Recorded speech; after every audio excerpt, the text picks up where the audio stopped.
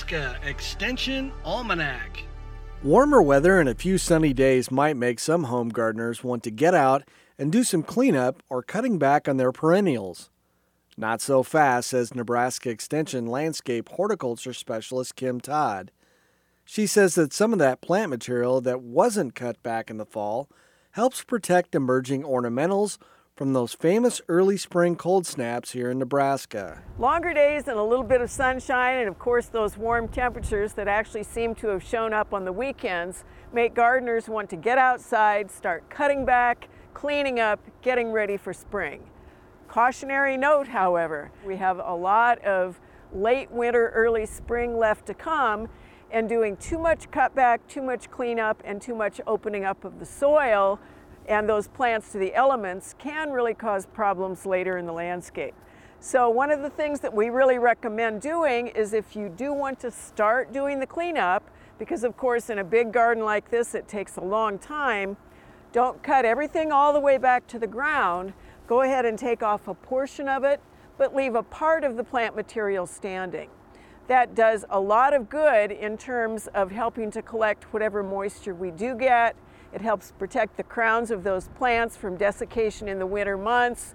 And we have a lot of plants that have actually already started to sprout. As an example, if you have hardy chrysanthemums, they're out of the ground already. We have some of the sedums that are out of the ground. And again, you want to make sure that you are not exposing them too abruptly to the elements with 6 or even 8 weeks left of this pretty brutal, windy, up and down weather in spring in Nebraska. We all know what happens if we don't get our gutters cleaned out or the ends of the downspouts. The same thing can happen, however, with your rain garden if you have one, or your bioswale. And that would be if you have pipes that are going under a walk or going under your patio, or in our case, under our paths. Those whole inlets and outlets can really get clogged with plant debris and leaves and all sorts of stuff and junk that blew in over the winter months. And that can really be damaging if we do end up getting pretty high intensity rains that fill those ponds or fill those rain chain areas. That water cannot drain through. It's going to sit, maybe soak in, maybe not, maybe overflow, cause all sorts of issues. So again, this is a good time to get down in there and at least pull some of those leaves away from those inlets and outlets without totally exposing everything. Coming out of the ground already, we have a set of true leaves on some of these. Pretty cold to have that completely exposed to these weather conditions. So totally bare soil is not a great idea in this kind of weather either. A lot of us have bulbs that have already popped out of the ground in some of those warmer days, just like these tulips in our backyard farmer garden.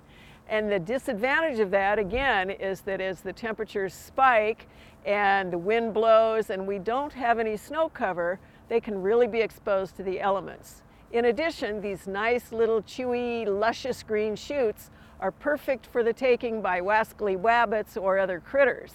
So what you want to do, perhaps, is make sure that you give them a little bit of cover that soil so it doesn't blow or erode.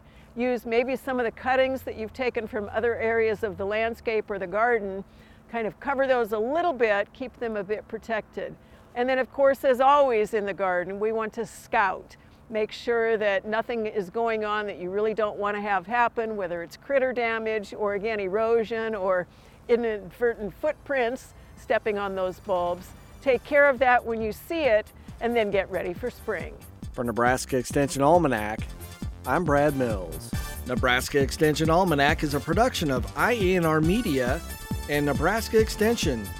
For more information on how your university is serving Nebraskans, go to extension.unl.edu.